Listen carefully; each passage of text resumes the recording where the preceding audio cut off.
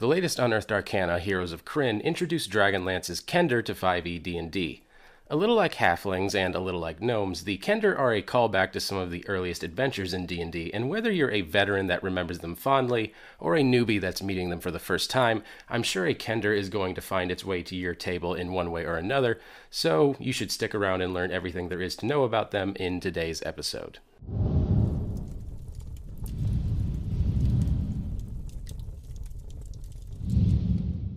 Kender are little curious folk and about half the size of a normal human with about the same proportions.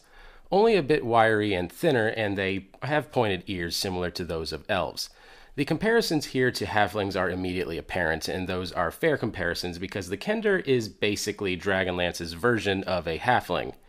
And a halfling is basically D&D's version of hobbits from Lord of the Rings. Dragonlance took halflings and made them their own. So what makes Kender stand out exactly?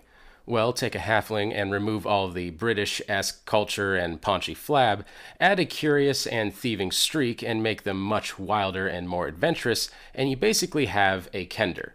Because multiple people have written for Dragonlance, exactly how the Kender behave has varied a little bit. In some books, they're literally a race of thieves who can't stop themselves from swiping things, and in other books, they're merely curious and borrow things. Whatever that should mean. In some books, Kender are literally fearless, and can't feel fear even when it's in their best interest to do so. But in others, they do feel fear for their friends, but not themselves, and register a bit more self-preservation instinct. It remains to be seen which iteration of the Kender will hold true in the eventual book, but for now we have a range to work with. Beyond all that, they're often described as cute and tend to have ceremonial top-knot hairstyles.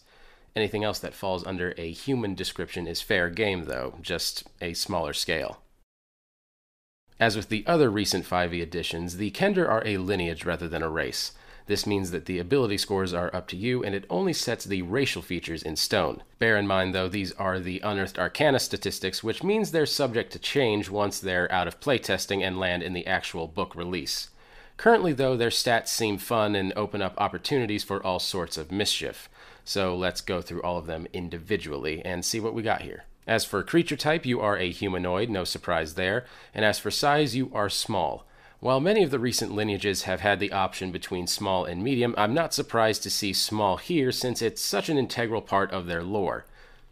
Strange they didn't think to give the same treatment to the fairy, but whatever.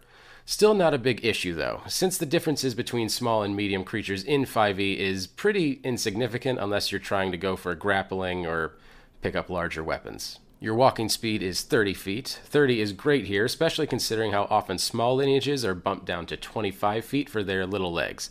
So enjoy having normal speed for a change if you're used to being slower with your smaller race picks. Kender are also brave, meaning that they have advantage on saving throws that they make to avoid or end the frightened condition on themselves.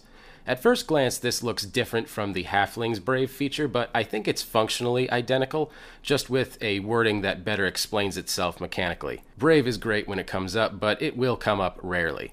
So when you get the chance, be sure to stare those dragons in the face and see if you have a chance of freaking them out a little. This is the Kender's big, unique feature, and it'll be about as useful as you make it. It relies on a random chance, but within those random chances, you'll actually have a lot of options. The gearless have a lot to them, and just getting to snag one of them whenever you need it, granted with a random chance attached to it, has a lot of uses. I think the most common use, though, will be selling or spending, in the case of coins, the items you magically produce to shopkeepers unaware that they'll disappear. Obviously, this will only work once per shopkeeper, but I still anticipate that being a play quite often. Now with Taunt, this is going to be the thing that makes it hard to choose between Kender and Halfling. Taunt only takes a bonus action, and against single enemy boss fights, a whole round of disadvantage at the cost of only a bonus action is amazing. I expect this might see a nerf before an official launch, but get your use out of it while you can.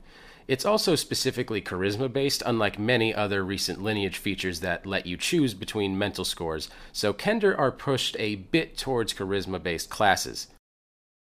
There's no more ability score matching now with the lineages, so there's also no real ideal classes, in some ways. However, the Kender have some features that push them towards certain strategies. Firstly, the Kender's taunt ability is based off your charisma, as I just mentioned, so you're strongly incentivized to either take a charisma-based class or at least build your character with some bonus to it. Taunt is universally useful, and it can apply to any strategy. You're not locked into any particular build. However, charisma classes like the Paladin, Sorcerer, and Warlock are excellent options for a Kender character.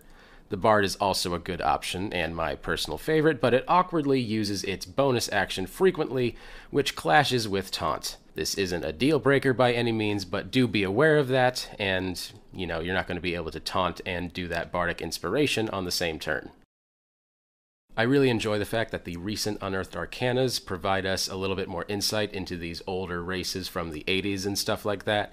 So even if a few of them like this and the Thri-kreen present some weird inconsistencies or perhaps some overpowered tendencies, I don't think I mind just because we're getting all of these cool throwbacks to these old races. So bring them on, Wizards of the Coast, even if these Unearthed Arcanas are kind of strangely balanced. Not that I want balanced races, I kind of want all of the weird races like this that we can get.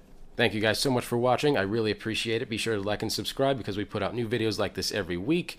And if you're planning on building a Kender character, I would love to hear about them down in the comments. Or if you have a Kender character from way back in the day, I would definitely like to hear about those down in the comments. Thanks again for watching. My name's Patrick Ferguson from Skull Splitter Dice, and until next time, farewell.